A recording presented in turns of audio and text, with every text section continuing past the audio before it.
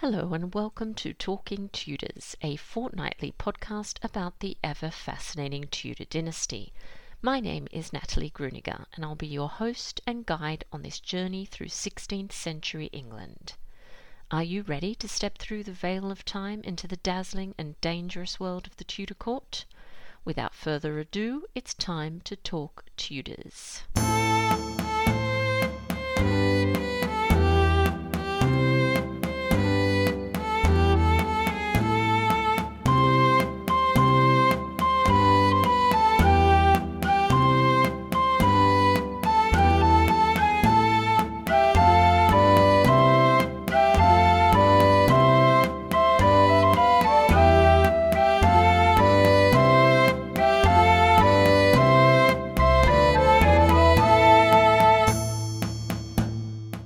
Hello everyone, welcome back to another episode of Talking Tudors. I'm your host, Natalie Gruniger. Thank you so much for joining me today. Before we jump into this week's episode, I'd like to mention A Weekend with Elizabeth I, a 2-day online event exploring the life and reign of this iconic Tudor queen that's taking place on the weekend of the 17th and 18th of February. Enjoy talks by 7 leading Tudor history experts, all from the comfort of your home. Participants will have access to all the content for 2 months after the event ends, so there's plenty of time to catch up if you're unable to watch any of the lectures over the weekend. The stellar list of contributors includes Dr. Nicola Tallis, Professor Susan Doran, Dr. James Taff, Professor Carol Levin, Professor Maria Haywood, and Dr. Owen Emerson. To learn more and register your place, head to my website on thetudortrail.com or just Google A Weekend with Elizabeth I Eventbrite. I do hope you'll consider joining me. I'd also like to acknowledge and thank the generous listeners who continue to support Talking Tudors on Patreon,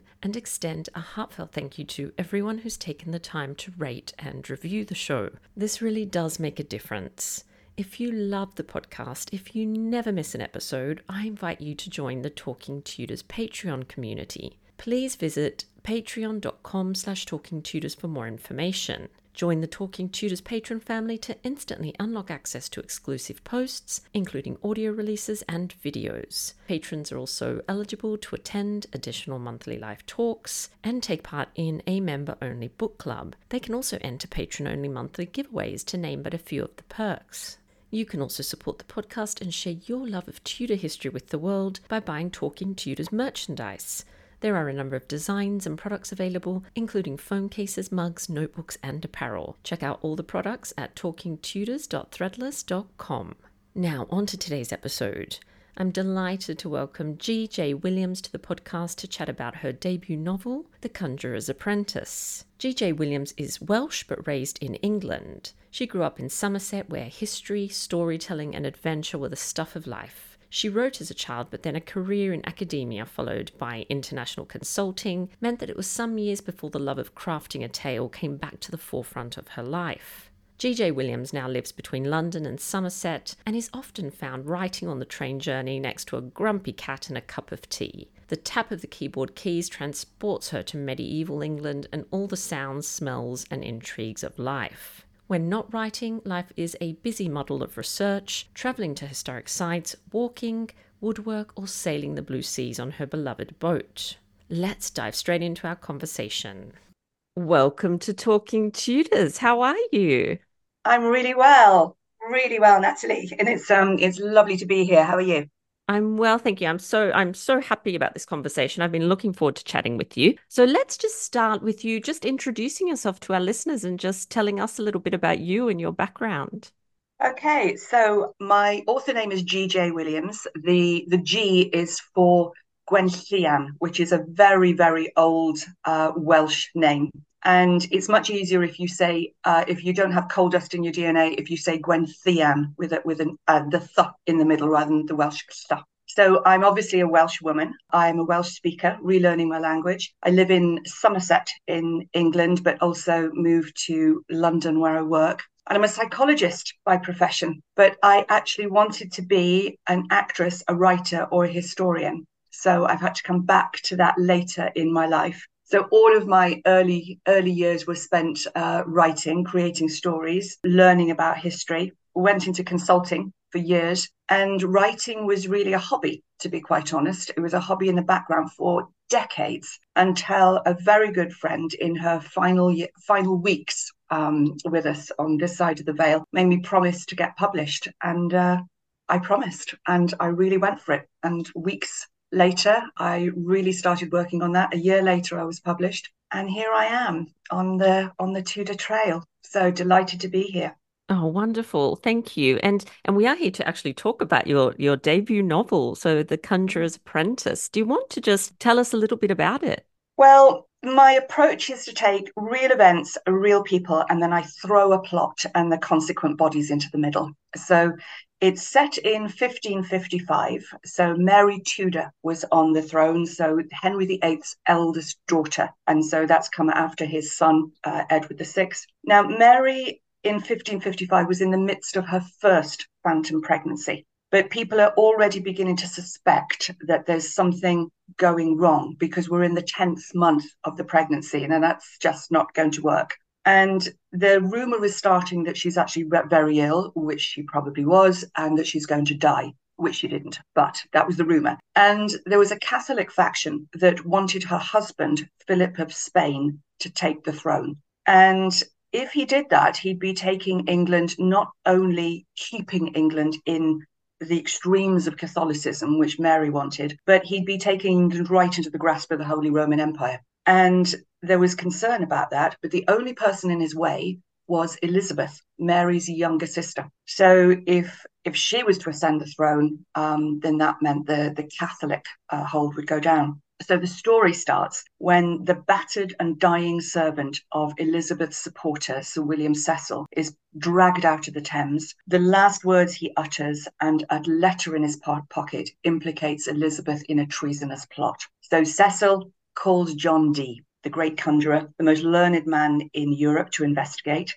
and he's delighted to do so. But John Dee is not just a brilliant mind. He's got the added advantage that he has found a young girl in Wales who has this very strange ability to hear the thoughts, the motives, and the feelings of other people. So as a servant, she's disguised as a servant. She can walk amongst the great and the good and the key players, picking up information that she feeds back to him, and he can take the glory that he so craves. So in the story, start with the young boy in the Thames who dies, and then the bodies start to pile up, and they soon realize that they are in a race against time to find a serial killer in London who binds their victims in yellow wool. And they have to find that serial killer before Elizabeth is accused of treason, taken to the Tower, and that's going to be the end of the Tudor dynasty.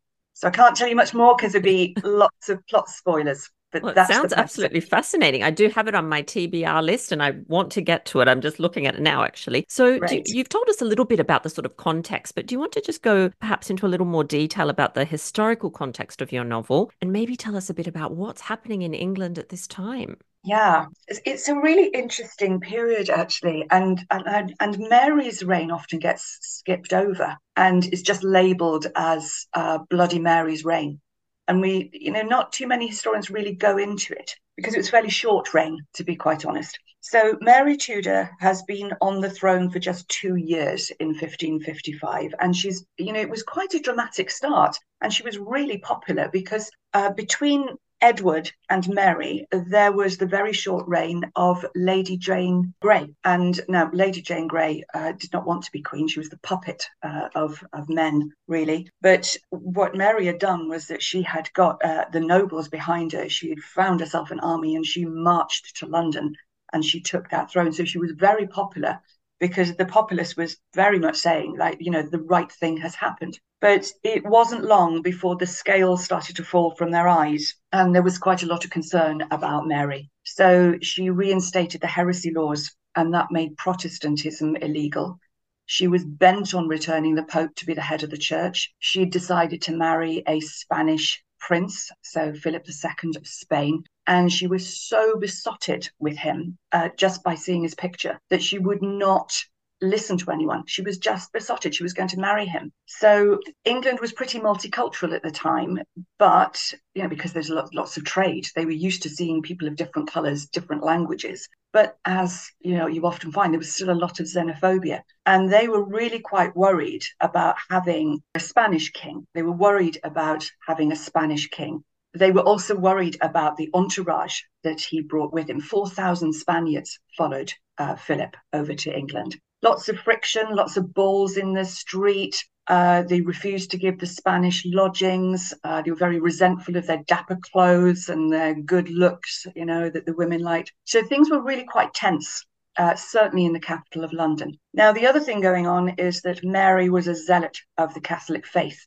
Now, she'd fought all her life for her faith. She'd fought against her father, she'd fought against her brother, and she was absolutely determined that England was going to go back to Catholicism, what she called the true faith, and back to the overseeing of the Pope. And she wanted to wipe out Protestantism. She saw it as a sin. She saw it as dangerous. And that meant eliminating people who were using those beliefs, preaching those beliefs, living those beliefs. And how did she do that?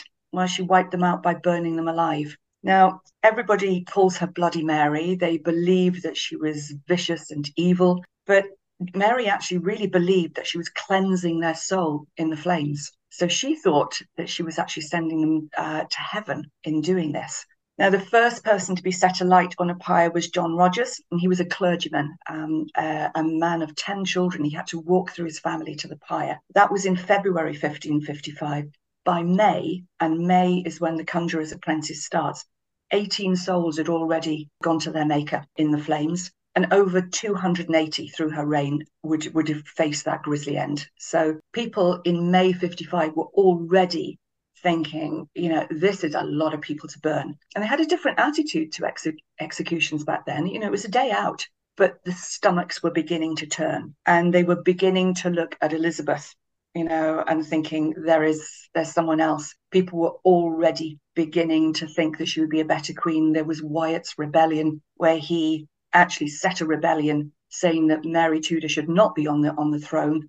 She should not be bringing a Spanish king, and Elizabeth should be on the throne. So things were tense in 1555. Yes, it was quite a traumatic time, wasn't it? And obviously you've mentioned her half-sister Elizabeth, and they kind of always had quite a tense and complicated relationship. But do you want to tell us a little bit more about it? Well, it was very tense by 1555. So as a psychologist, I love to think about what was going on in their minds, and rather than just the facts of where they were and what they were doing. Now, if we look at Mary first, she was very, very close to her mother, Catherine of Aragon, also a staunch Catholic. It was a very loving relationship. So when Henry VIII started to turn his eyes towards Anne Boleyn, mother and daughter really came together. And then when the mother was divorced, when Catherine of Aragon was divorced, there was heartbreak. They hated Anne Boleyn, and they always called her the Great Whore. Anne Boleyn was also very unkind to Mary. So then Anne Boleyn has a little baby girl called Elizabeth. And poor Mary, she's 17 years old. Her father has pushed her away. She is then, with the birth of this little baby Elizabeth, she's declared illegitimate. And she's marched to Elizabeth's home and told, you're going to be this baby's servant. Now, she was actually really kind to Elizabeth. She was in many ways a very kind woman. She was never unkind, never mean to the little girl. But that set up the foundations of a lifelong resentment.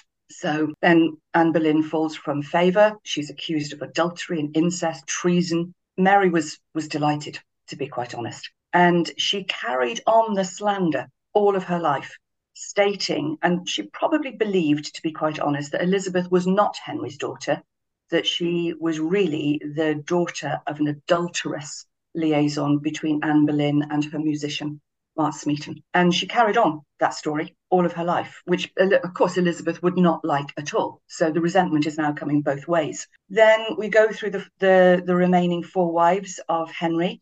They were all kind to the 2 sisters. Then you get to the reign of Edward VI, and Mary finds herself isolated again because she's holding on to that Catholic faith, and she's really fighting. Now, Edward was not only a little prig, but he was a staunch Protestantism, so he was putting her under massive pressure. And Elizabeth, being Protestant, was keeping a low profile. She was also keeping her name very clean after the Seymour affair, and so did little to support her older sister, to be quite honest. So Mary becomes queen. And they were very, very different. They were so different in attitude and faith and experience. And I had to think, as they would have as women. And time had not been very kind to Mary. All that distress and the loneliness and the various stomach ailments meant that they'd really taken their toll on her. And she looked older than her years. She was skinny with loose skin. The French ambassador actually described her as old and flabby. She wore gaudy clothes, too much jewelry, which made her just look worse, to be quite honest. She wasn't the life and soul of the party. She wasn't vivacious, though she was a kind woman, and she had a very deep voice, like a man. And you compare that to her little sister, Elizabeth. Elizabeth is younger, she's beautiful, she's very bright, intelligent, she's vivacious, she has admirers, she's loved by the people. This pesky Thomas Wyers had actually set up a rebellion to get her on the Queen, and it was all too much for Mary. So she put down that rebellion, she put her sister in the Tower, and the tables had turned. Those two sisters did not trust each other, and it was tense. It really was. So Elizabeth was released to house arrest in Woodstock, but I think it was a rift that would never, ever be healed. Yes, I agree with you. And I always marvel at the fact that Mary released her on the 19th of May, which is, talking about psychology, the power of that is Absolutely. quite incredible. I think that has to be deliberate. Oh, It I has do to too. be. Yeah. And, putting her in the Tower, walking her up the same steps that her mother would have walked up, Yes. where Yeah. and Elizabeth collapsed on the steps, really believing that she was going to her execution. Yes, it does It sound like was, psychological warfare there, doesn't it, between the was, sisters? it So was. you have talked about the fact that the country is obviously divided. There are some people that do support Mary, of course, and then others Mm-hmm. that would prefer to see Elizabeth on the throne. So who are Elizabeth's allies during this period, very, troubled period of her life? Well, she's got quite a lot of allies around her and supporters. I'll focus on those that I use in the series. So Robert Dudley was certainly a supporter at this point. So they've both been in the Tower at the same time, but we don't know whether they met there. Some people say it's very doubtful that they actually met in the Tower. But he had known Elizabeth as a child. He claimed since the age of 8.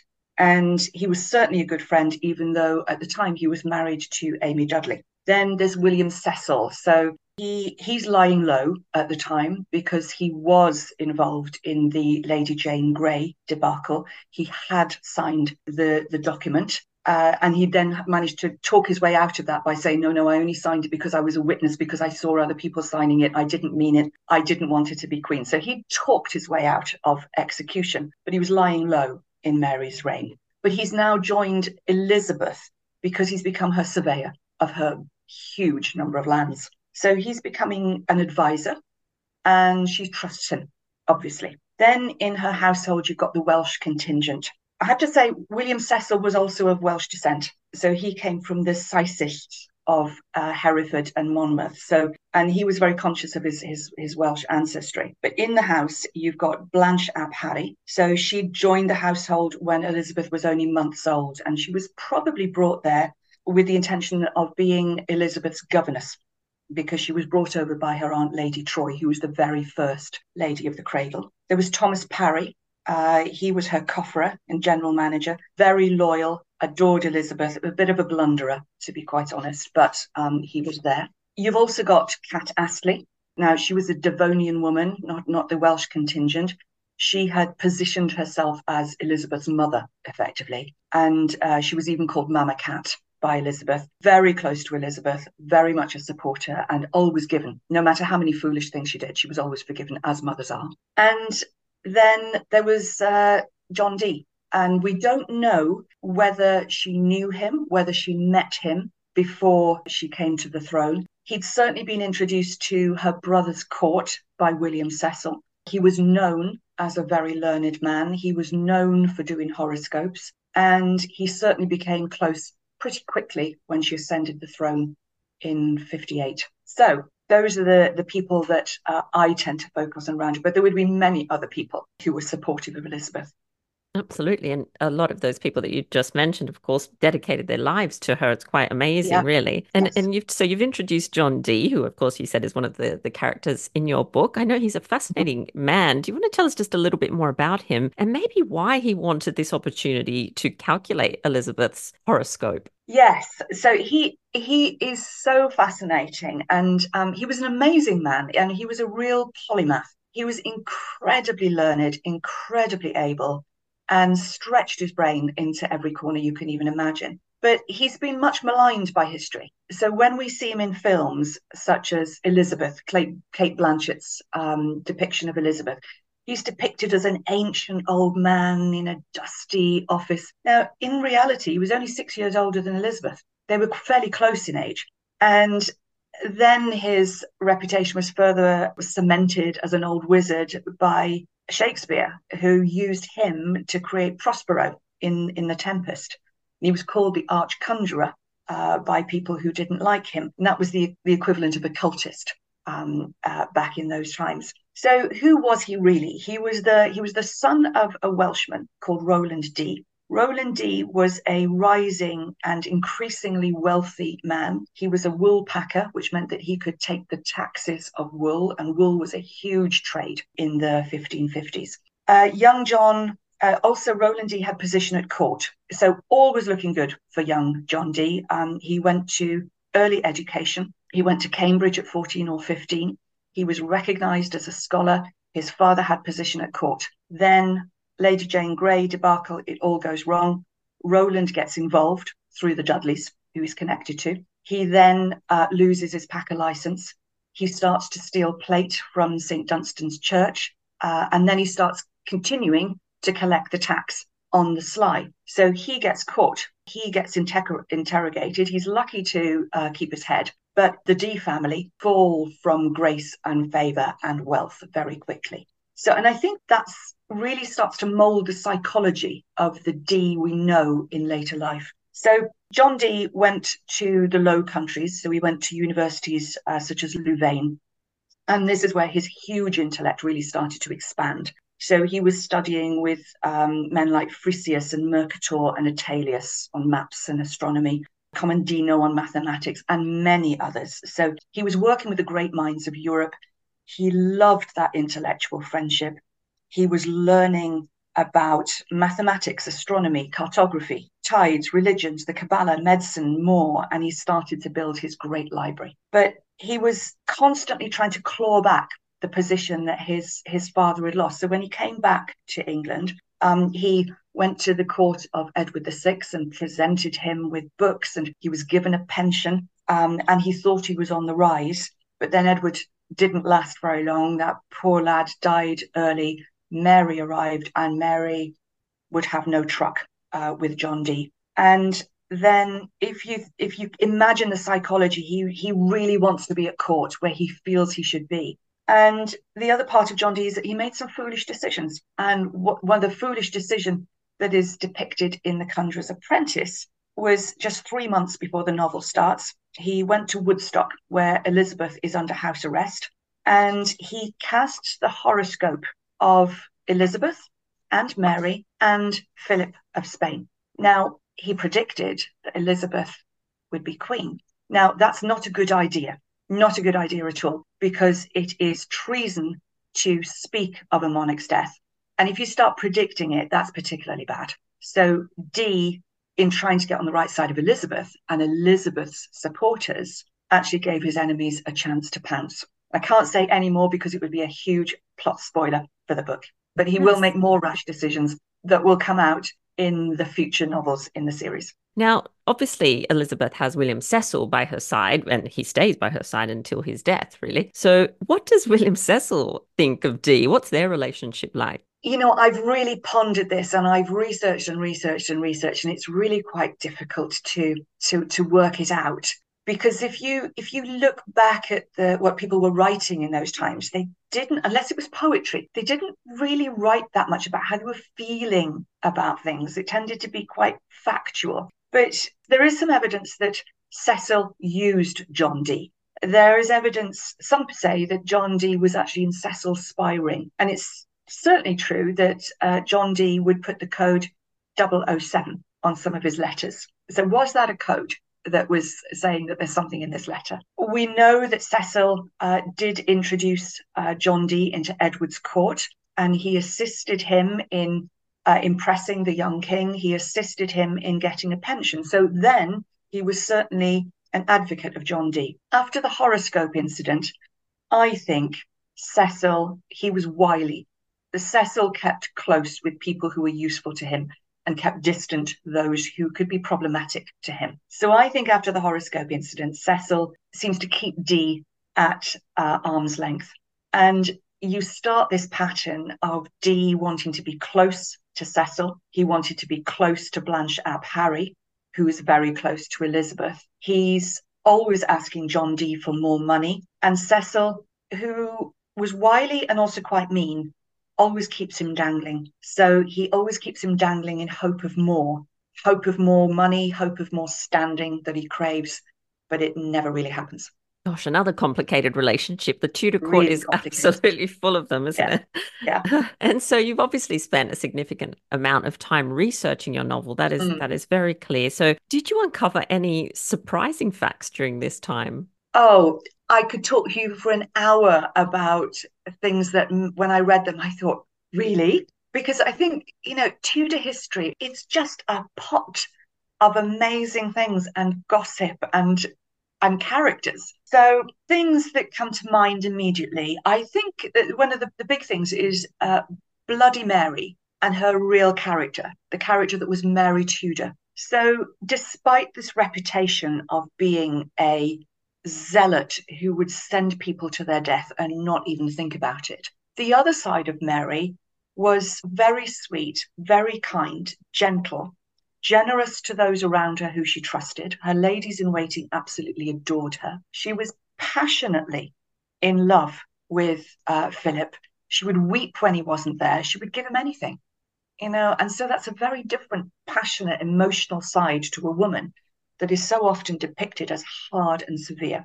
Her husband, I was really quite amazed to find out, had a bit of a reputation as a peeping Tom. So he was smacked by one of her ladies in waiting when they were getting ready, and he was peeping behind a curtain. He actually had a whack on his arm. But for all of that, he didn't like Mary very much. He left her for months, despite her distress. He demanded money for foolish wars. He was instrumental in losing Calais, that broke her heart even more. He had a mistress. And it seems he also had a warm eye for her younger sister, which goes back to what we were saying about the psychology between the two women. Because very quickly after Mary's death, there was a suggestion through the Spanish ambassador that Philip would then marry Elizabeth. So those two really interested me. I think the other thing I found out that really made me really happy as a Welsh woman is to find out that John Dee, though raised in London, was absolutely passionate about his Welsh roots. He spent huge amounts of time tracing his own lineage back, and it shows part of his character. Of course, he traced himself back to the royal kings and to Arthur. Of course, that would be part of his character. And I also found out that he kept very close tabs with his Welsh relatives. He went to the Welsh borders and he was communicating with them, and they would have been first language Welsh.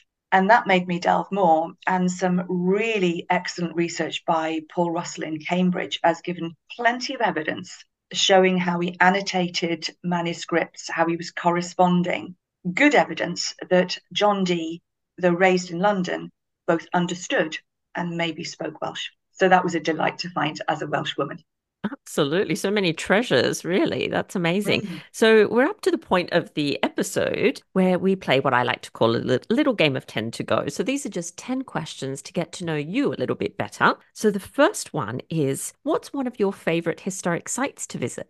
Oh, that's a tough one. At the moment, I'm really swaying between Hever Castle and Hampton Court Palace. And not only the atmosphere there and the brilliance of the curation, but it's the people there and just the amazing knowledge. So I went to Hampton Court Palace and found a young man dressed up as a kitchen boy. He's actually a PhD in history. And I had a 1 hour brilliant lecture on how the kitchens worked, how the court worked. And just talking to people in those brilliant sites it's an education. And so I have to go Hampton Court Palace right It's a now. tough choice, isn't it? They're two of my It's really favorites as tough well, for and me, I that can one. never decide between them, so that's perfectly fine. So, what about the last book that you read, or perhaps one that you're currently reading? The last book I read in terms of factual is Alison Weir on Elizabeth. And I always default for Alison Weir because her ability to compile so much detail and fact and put it into a prose style which is so digestible. She makes it really easy for me because I'm a psychologist. I'm not a historian. So I'm researching the third book, or have researched the third book. I've written it now, and so I was looking at Alison Weir, and then the last novel I read, I went back to the Dissolution by C.J. Sansom. And why do I go back to that? It's because I started writing this type of fiction because of C.J. Sansom. Somebody said, write what you loved. And I loved what he did. So Yes, that's the I last think that's good novel. advice. Definitely write what you love and what you love to Yeah, read, right? yeah. It's been a long time since I've read that book, so I might need to return to that at some point. Mm. So what about a new skill that you'd like to learn? I would love to learn the skill of looking at those ancient manuscripts and being able to read them as I could read a letter now. It's the style of the language and the different use of words. So just the word diverse. If I was saying, she had diverse interests, it meant different interests. So you could have diverse homes back then, or diverse ideas, or diverse students. And it's just little things like that. I would love to be able to read those manuscripts as easily as I can read Alison Weir. Does take a lot of practice, and of course, the non-standardized spelling doesn't help, does it, when one No, word is no. spelt in five ways? What about what do you like to do to relax and unwind a little bit? To relax and unwind, I do one of two things. If I've got a plot problem that I cannot unknot, I go for a walk. And I'm really lucky. I live near a bird sanctuary, a wildlife area, and I go yomping through looking for different birds. And I can guarantee by the time I'm walking back up the hill down to my village, I've sorted the plot problem. If I just want to get away from it all, I sail. I come from a whole family of sailors, and if you put me on the water, I'm a very, very happy woman. And I'm also find that the motion of the boat helps me plot through as well. So it helps. Wonderful. And do you have any pets? I do. I have a rather grumpy cat called Millie, who is extremely beautiful, extremely cute looking, and is a little madam. You can't pick her up, you can't pet her. She's a princess. And what about a travel destination that perhaps you haven't been to, but that you'd really like to go to? I would love to go around Europe because there are so many brilliant medieval towns that are as they were, and medieval courts. So, if I may, I would like to go on a multiple destination tour of Europe around all of those sites and learning more about medieval Europe. And I would love to go to the places that John Dee went to: Louvain, Cologne, Antwerp, the courts that he would go to in later life. I would love to do that. That sounds like a wonderful trip. And what about in terms of seasons? What is your favorite season and why? Spring, always spring. I don't like the dark months. I have to get away in the winter. And when you see the world coming alive and my national flower, the daffodil, coming up through the ground, I just think, yes, warmth is coming back, light is coming back. The hope of a lovely summer is coming back. So it's definitely spring. And you're obviously, very passionate about Tudor history. Are there other periods of history that you feel quite drawn to? Early medieval. So I also, in the background, I have started a series of early medieval, also murder mysteries, but going back to the 1100s and the 1200s. I mean, again, it's an era where there's so much politics, so many characters, so many outrageous incidents and skullduggery. It's absolutely fascinating. And in particular, where I would go then is into early medieval Welsh history because it was turbulent. So you've got family clashes, you've got sibling clashes, you've got skullduggery, you've got, joining with the English, going against the English, and everything. It's fascinating. And what does your ideal Sunday morning look like? My ideal Sunday morning is to stay in bed longer than I normally do. I try to be a really early riser. So it's to stay in bed a little bit longer, then to have a good hour's reading. Then I watch a politics program in the UK. I love watching Laura Kuenssberg, that catches me up with what's going on. Love her style. And then I go for a walk. So I mix my head and learning about my environments and the country, and then going out for a refreshing walk. And it doesn't matter if it's raining, hailing, shining, I'll go.